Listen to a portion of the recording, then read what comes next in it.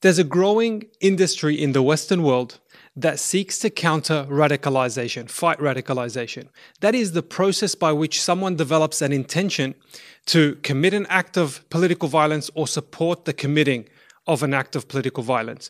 But the question is this industry, which is huge, and we'll discuss it in a sec, is this industry even effective? Is it doing what it sets to achieve? And even if it is, at what cost? Welcome to Double Take, a podcast by Yaqeen Institute that looks into questions and ideas around Islam and Muslims that give us pause. Make sure you subscribe on Apple, Google, and Spotify. And if you want to watch us, of course, on YouTube. Today on the show, we're looking into counter-radicalization, the industry. Is it effective? And how is it affecting everyday Muslims? With me today is Dr. Tariq Younis, author of the paper Counter-Radicalization, a critical look into a racist new industry. Dr. Tariq Younis, assalamu alaikum and welcome to Double Take. Alaikum assalam wa rahmatullahi wa barakatuh. Jazakallah khair for having me. Dr. Tariq, thank you so much once again.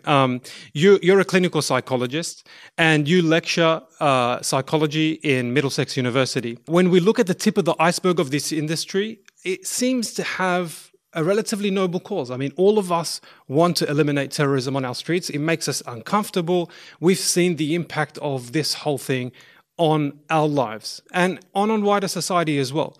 But when you scratch the surface and see how much is being built under the umbrella of countering radicalization, the funding of programs in mosques, the funding of curriculums, Muslims being under surveillance, the development of new media organizations that hire Muslims. I've seen this. I mean, my close friends were hired by organizations like Breakthrough Media, where they hire Muslims to then present a new narrative to Muslims. It seems like so much is going on that, a layman Muslim doesn't really kind of understand. So I'm hoping in today's episode, you can help us figure out what is going on. I hope so too, inshallah. I mean, it is quite complicated. And I think its complication really derives from how comprehensive it is. So I look forward inshallah. to this discussion. So to kick it off, a radical question to kick it off. Sorry, I'm really bad with dad jokes. The program in the US is CVE, Countering Violent Extremism. Same thing in Australia. In the UK, it's called Prevent. To kick it off, what is radicalization? What is counter-radicalization? And what's it setting to achieve? So radicalization is often conceived of, as you had introduced, the process by which an individual goes towards the end of either committing an act of terrorism or supporting an act of terrorism. And counter-radicalization then, in a way, symbolically, is trying to act any point throughout this process. So at any single point by which a person can even inch a little bit closer towards terrorism, counter-radicalization comes in between and attempts to rhetorically, prevent that from happening. I think a lot of this is obviously quite commonsensical. It comes obviously from the sort of, if we think about it in medicine, that, an ounce of prevention is more valuable than a pound of cure. So there is a lot of that sort of logic of prevention, which is sort of intrinsic to counter-radicalization. But one of the things that's also most significant is the idea of pre-crime, because right now this isn't just, trying to stop someone from potentially developing whatever disease in the future. We're actually entering into forensic territory, right? We're entering into criminal territory, which involves now rendering certain people potentially more suspicious than others when we're trying to actually prevent them from becoming terrorists in the future.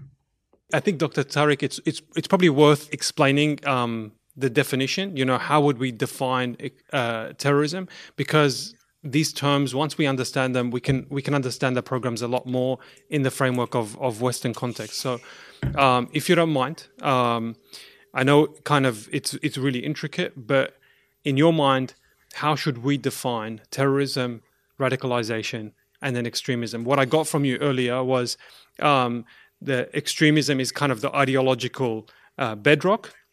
Radicalization is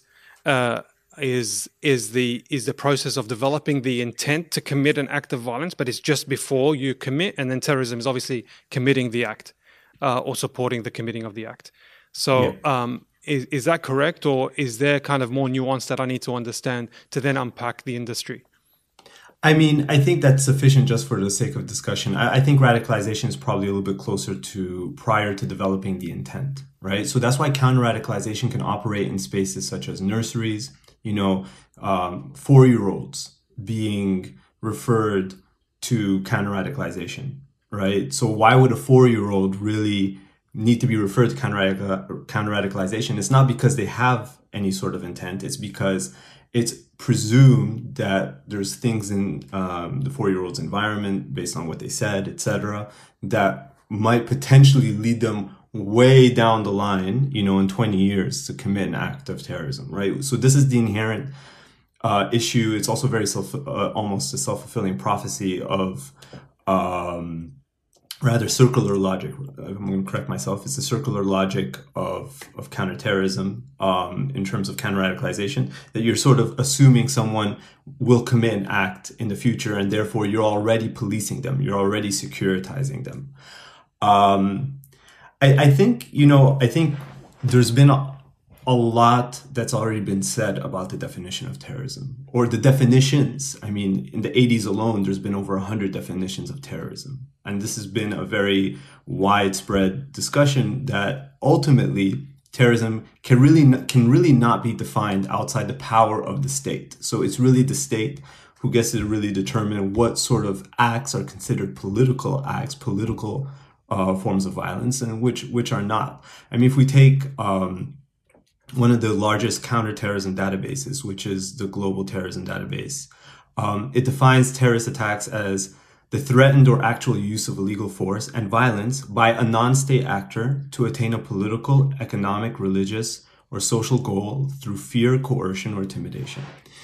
So this is perhaps a common definition that's given. Though if anyone's paying attention, so what are sort of the factors here? We have a non-state actor who's using violence to attain a political, economic, religious, or social goal through fear or coercion. No matter of their ideology or no matter of, Precisely. Despite all of that. Okay, fine. Exactly. And so this is where things become very interesting. Because if I'll draw just on my own personal experience, I was once walking down the street in Germany. I've been attacked several times, by the way, on the street. But this one I remember very acutely, because there was a man who approached me and he looked like he was about to attack me. Luckily, I had a friend who sort of got in the way between myself and the attacker. And the attacker was screaming, "Du bist Dreck." So in German, that means "you're dirt, get out of my country." So he's saying, "You're dirt, get out of my country, get out of my country." And he was about to actually attack me. So there we have a non-state actor. We have an obvious intent of violence, and we have fear and intimidation, right? From that person towards you, sure. From that person towards me, it fits within the realm of terrorism. Right? And this is where things become really interesting, as other people have already argued. If you really think about it, almost every attack of racism and xenophobia, especially by white people, would actually fit within a definition of terrorism. But of course, it hasn't. The only sort of attacks that are often recorded by white people is if they are explicitly ascribed to certain far-right groups. Now, some researchers have tried to make sense as to why white people happen to be so privileged from being ascribed terrorism, right? And so there's often sort of that common reference that, it's a mental health issue. Sure. If they're white, and they're terrorists if they're brown. But it really is that stupid. It's quite extraordinary how much that sort of dissonance in trying to overlook certain forms of violence and really also then categorizing other forms of violence according to certain people to be terrorism, has been inherently a problem that's never been resolved. And it's really at the heart of, who is really now defining what counts as a terrorist act. So let's accept that definition for the sake of argument. You're saying it's a non-state actor, so someone who's not part of the government, who's using violence for political means, economic means, whatnot. I'm okay with that. As a practicing Muslim, as someone who just wants to pay the bills, I'm okay with calling someone a terrorist if they're using political violence or violence to rock the boat and shake the system. And why do we want that? I just want to live a comfortable life. So what's the problem with that definition? Are we okay with that? So the problem isn't necessarily then the definition itself. The problem is that it's inherently racialized. Okay, from its inception, there's a really fantastic book which I always recommend to anyone to read.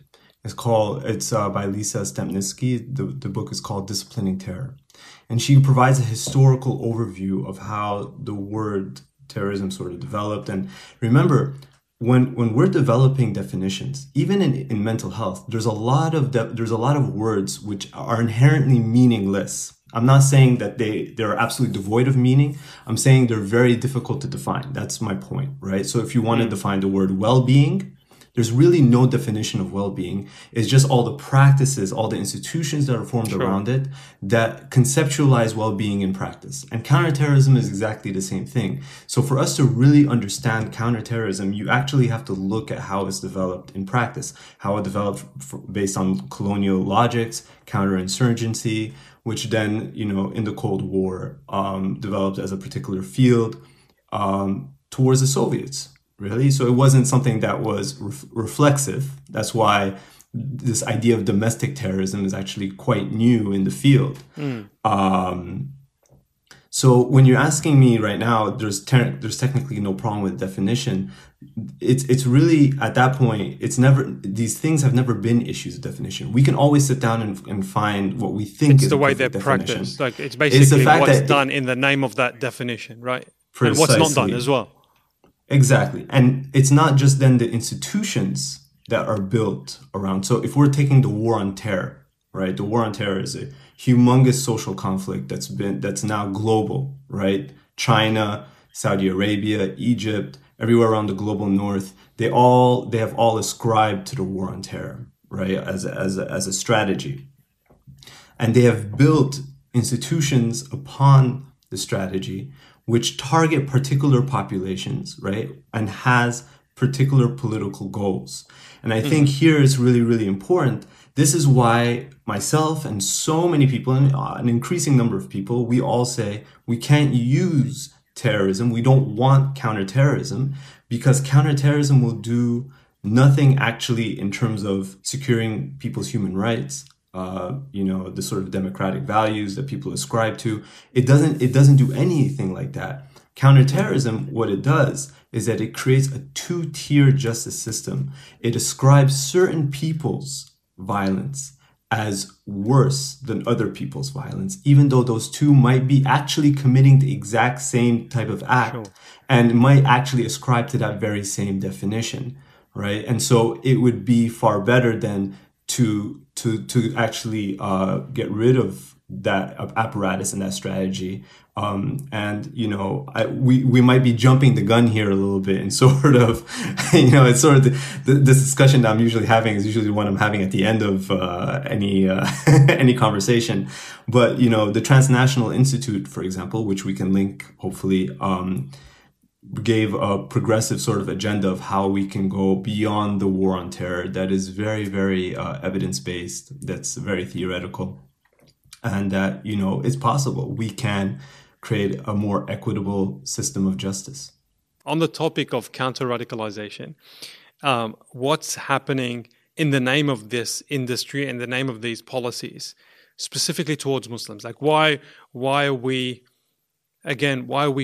so focused on this? Like what's happening in the name of counter-radicalization towards Muslims? That's a great question. So, there was a Muslim woman. She wears the niqab, and she went to see a therapist here in the UK for trauma. And her therapist, with a smile, told her that one of the successful signs of treatment will be her ability to remove her niqab. And that was obviously a huge shock to her. What's interesting here also, if I may just add, was that she was afraid of a prevent referral, which I can get to. But immediately here, what we're seeing is that sort of rhetoric is very pervasive, right? This idea of liberation of women, etc. Sure, All of that has become securitized.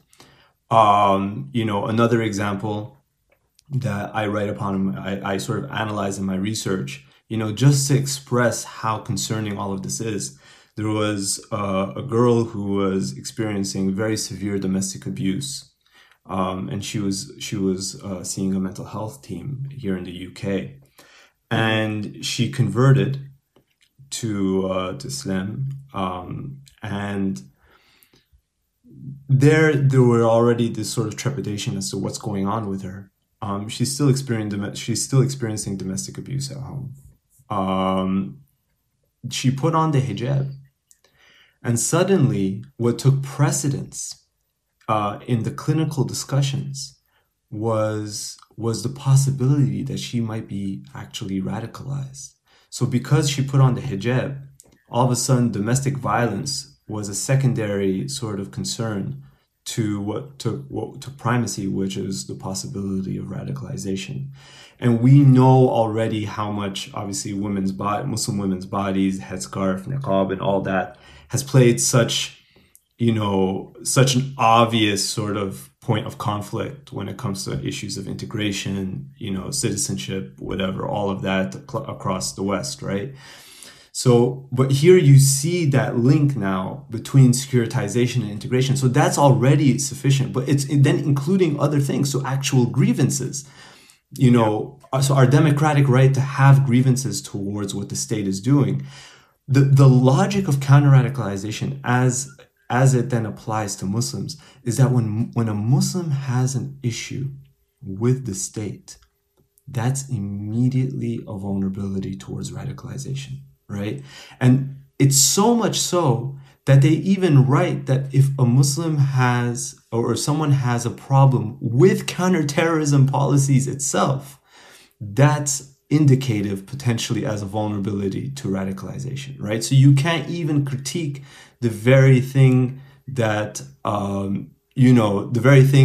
that's sort of suffocating you without giving the appearance of potentially being vulnerable to radicalization, but then also subsuming all these other political grievances, especially Palestine. And we absolutely cannot forget right now, we have so many case examples across the West as to how activism towards Palestine has become securitized, right? So all these issues that we find are incredibly central for the Muslim community that are all now located within this pre-criminal logic. Like when I'm supporting counter-radicalization policy, what am I supporting? Like what am I doing to society, generally speaking?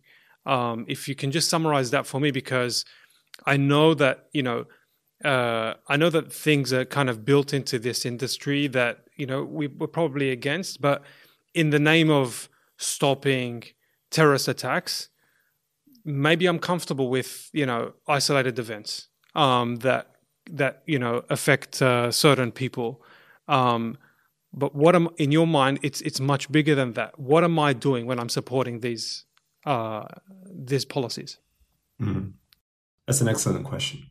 So the very first thing you're doing when you're supporting counterterrorism, counter-radicalization, you're already supporting what's now been widely discussed as this good Muslim, bad Muslim dichotomy, right? You're supporting a potential logic that we can find and capture Muslims who are bad, and therefore you are good.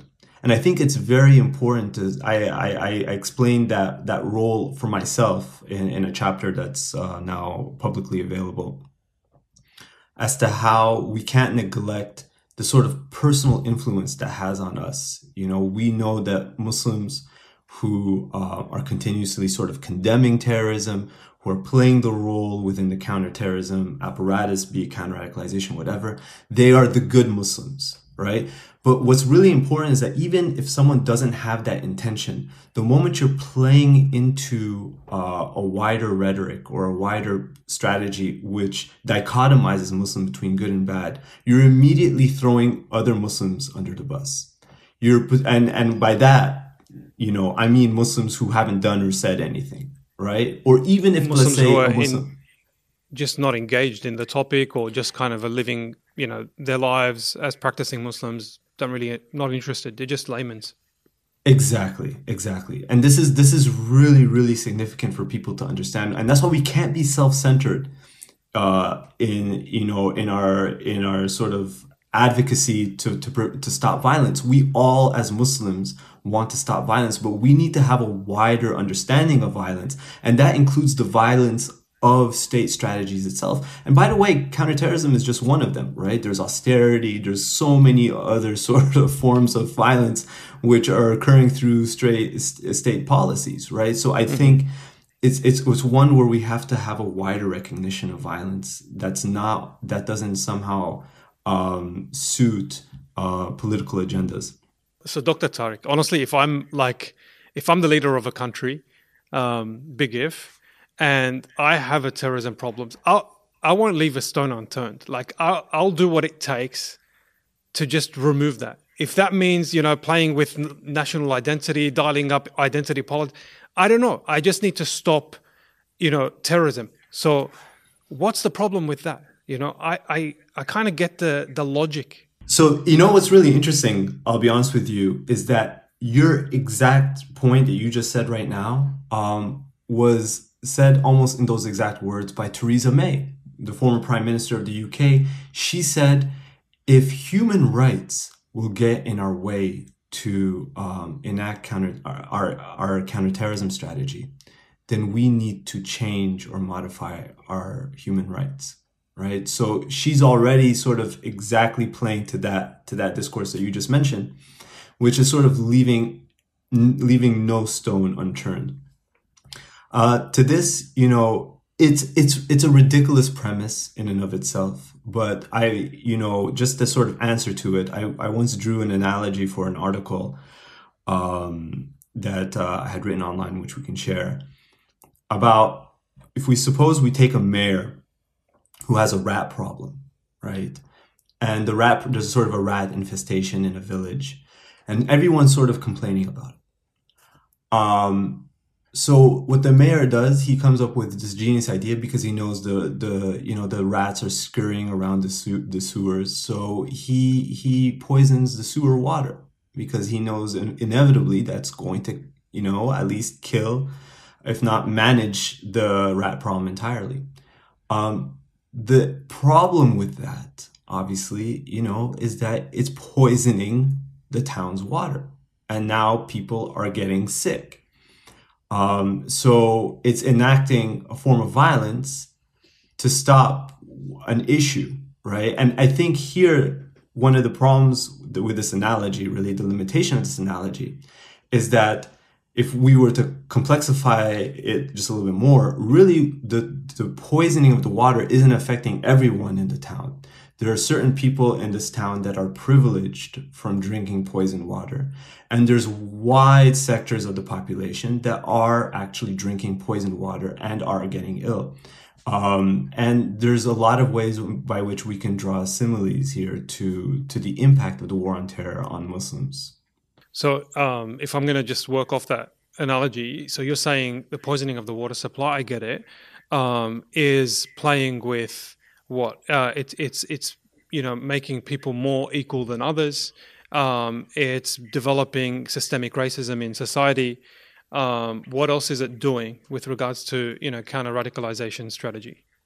So the actual impact of the war on terror has been, you know, reproducing the fact that Muslims are a suspect community, right? It actually recreates that very narrative, which technically they don't want, right? Because one of the factors that we know might lead someone down any road towards violence is marginalization, right? So the more you marginalize anyone, really, the more you suffocate them, the more you're actually creating the sort of atmosphere which is going to push them towards having to find it's some counterproductive. It's actually leading towards the actual thing that it's trying to eradicate, right?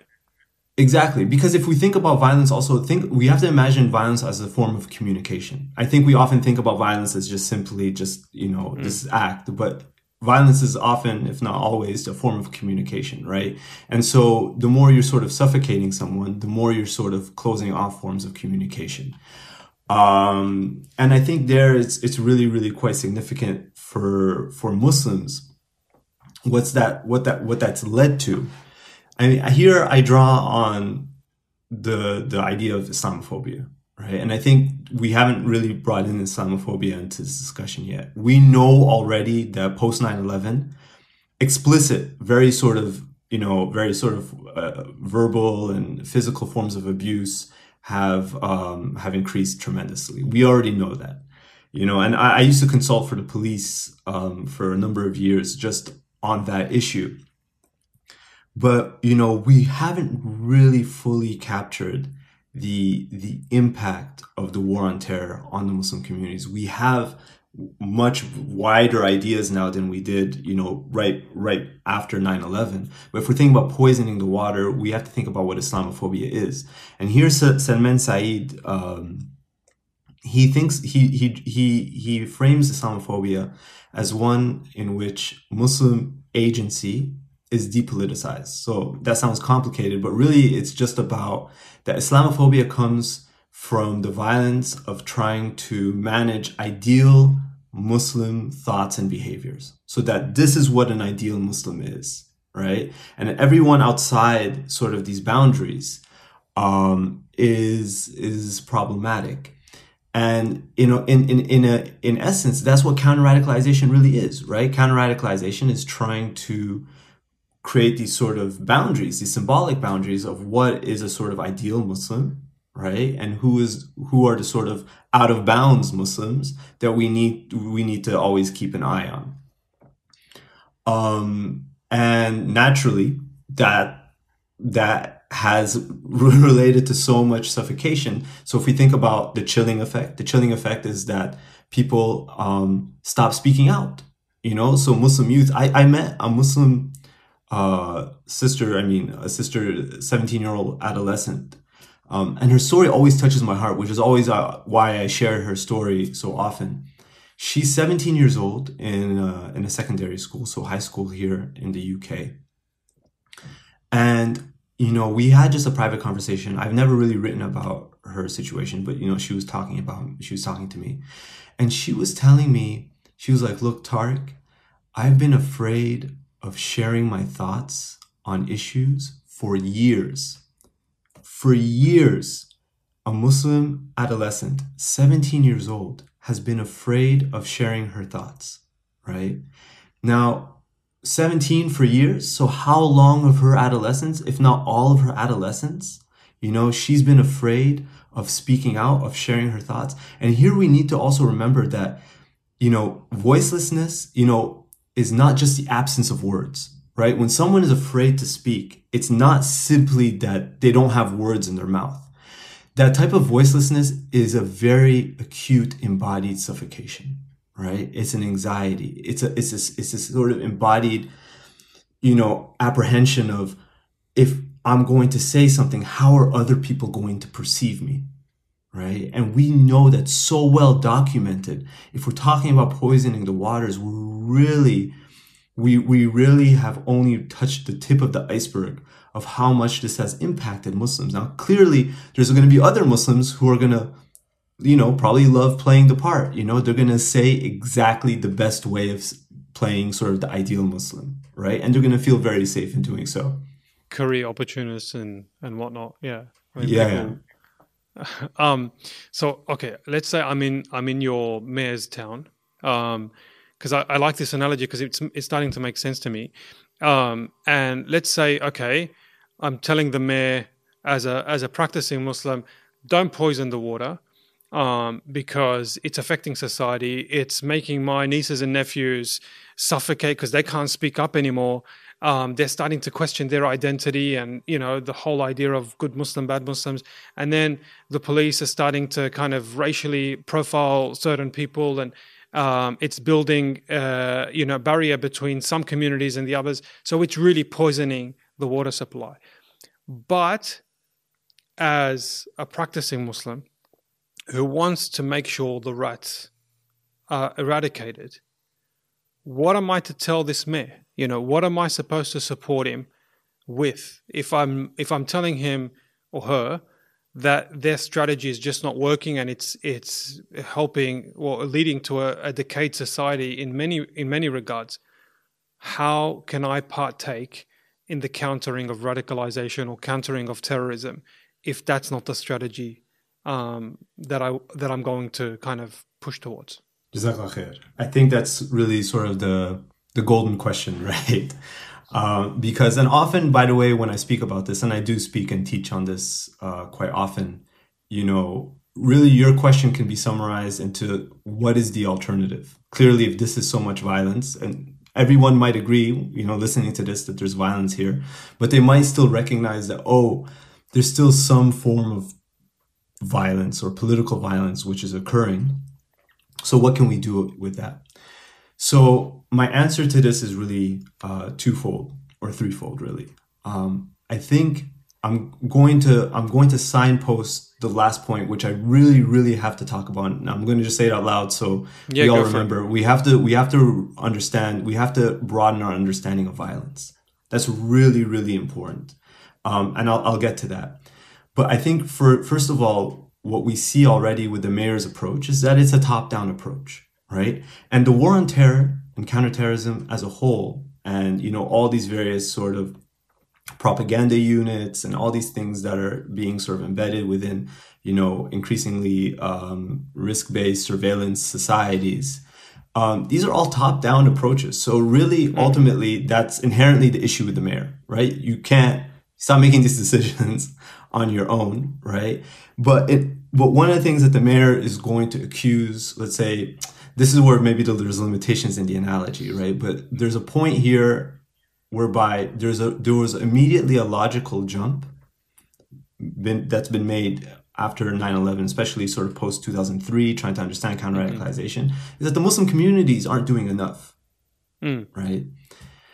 Now, this is something that few people have really unpacked or asked. Is that actually true?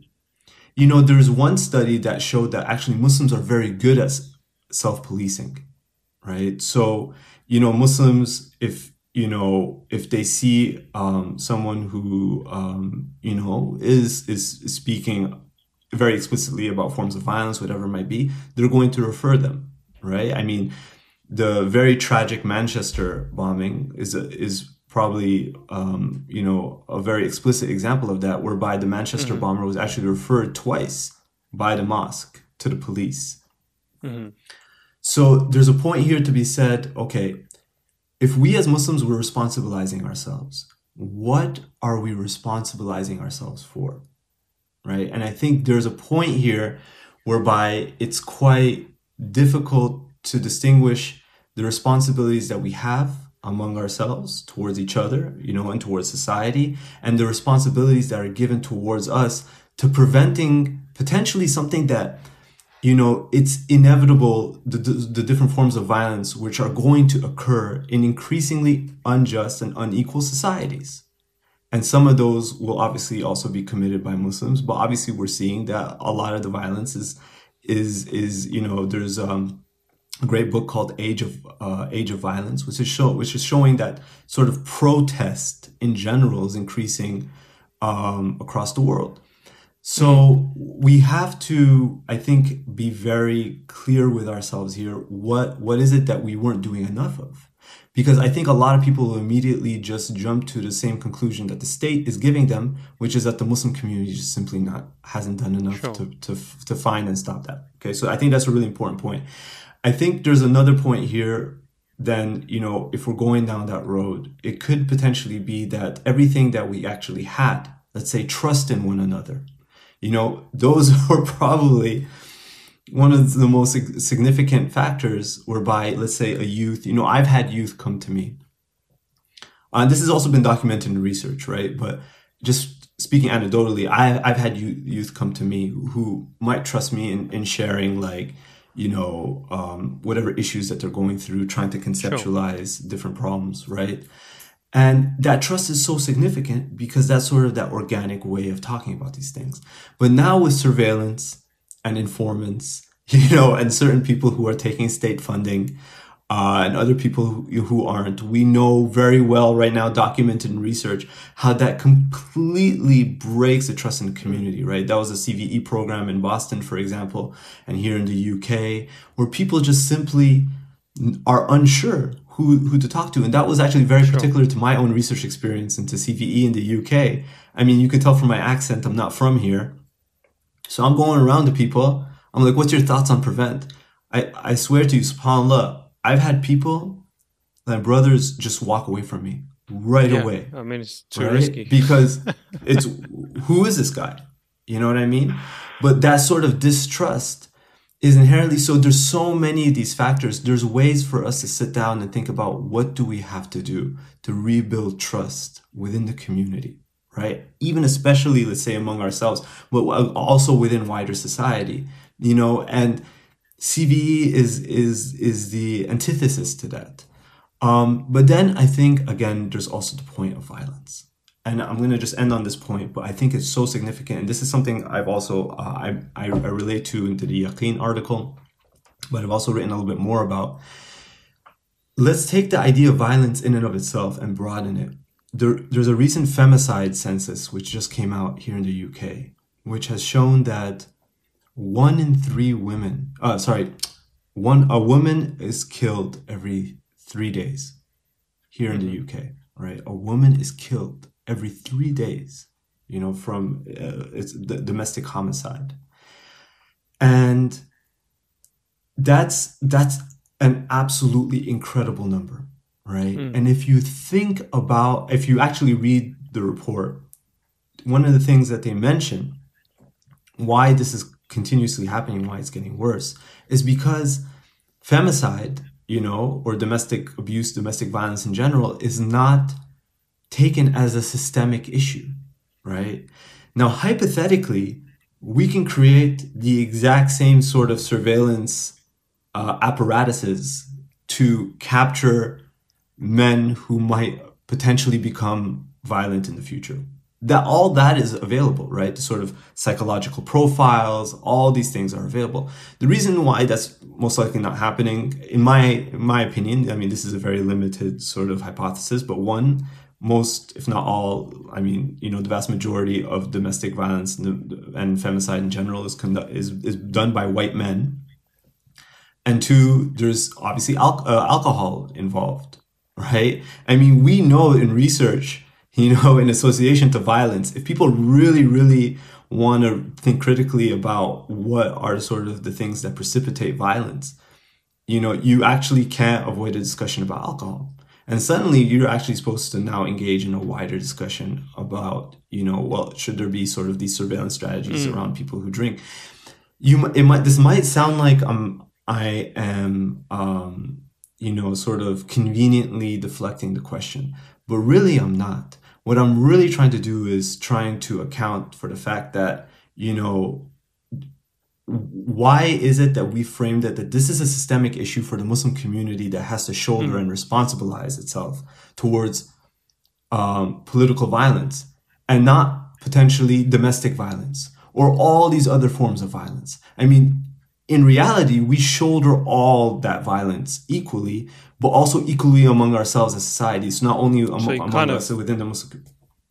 You kind of want to go back to the original definition that you mentioned about terrorism and how it's defined, that it's all acts of violence, and you kind of want to emphasize that. Is that we've kind of gone full circle here? Yeah, I mean, in a way, think about how racist violence in general is protected, right? So racist violence is never really seen as terrorism, even though it would technically fit the definition, right? And so now Muslims have to shoulder a responsibility for a two-tier justice system, So I think we need to think critically about the weight of the things that we're shouldering, right? And I think it's the fact that we don't have that theoretical clarity. We often have people, as you said, opportunists, others, people who sort of clamor and reach these positions, who engage in these strategies. We need to come together and really try to understand. I'm with you. I'm with anyone. Anyone comes to me and says, Tariq, let's work on violence, right? Let's do it. But let's also then think critically about what we're talking about in terms of violence, and how we can do this all together as a society, as communities that depend on each other, etc., without it being sort of mayor poisoning the village's waters. So it's so if I was to summarize, the alternative is to redefine the problem from counter radicalization to countering violence in general. Because that way you're not kind of targeting certain groups, or certain kind of identities, and it's violence full stop. Is that have I understood that correctly? Yeah, I mean that's I think one part of it. It's definitely it would be a major part, right? Because what you just said was would be to technically dismantle the war on terror and all its sort of strategies and apparatuses. I think inherently terrorism develops a two-tier justice system. So if we want to bring that back, we technically have to dismantle that. The Transnational Institute in their report on leaving the war on terror, they talk about democracy. They talk about real, actual evidence base, right? So so what I've written about counterterrorism is really, really important in terms of a very particular function, is that it creates policies that are not evidence based, but then these policies, evidence is constructed upon them, right? So there's a difference here between evidence-based policy and policy-based evidence. So it's politics being enacted preceding actual evidence and research collection, which is what we call pseudoscience, right? So it's not like, okay, let's actually understand the problem, and come together and think critically and reflexively. It's very difficult to do that in counterterrorism because inherently the politics of the entire strategy comes first. There's other things, human rights, protection of human rights, and other things that they talk about, community consent, accountability. There's so many of these factors. I do encourage everyone to read that report if anyone's interested. Dr. Tariq, you've certainly explained the topic to me. I feel like I went through a radical course just now. No, I'm just joking. If I was to bring my 9-year-old niece, who's going to ask you a question, what's your problem with counter-radicalization? How are you going to explain it to her? And how are you going to explain... It's a good thing she's asking, actually, so she hasn't suppressed the question. So how are you going to explain it to her, and how are you going to explain what the alternative is? Oh, boy.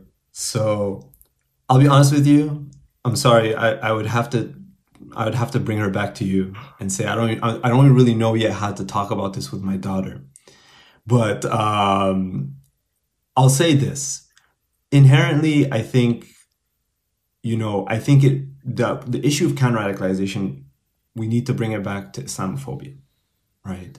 And I think what we might need to explain to our children is that Islamophobia is felt most when you feel like you can't just be yourself as a Muslim, that you feel like other people are looking at you the way you are as a Muslim, the way you act, the fact that you're about to go pray, or potentially that you want to wear a hijab.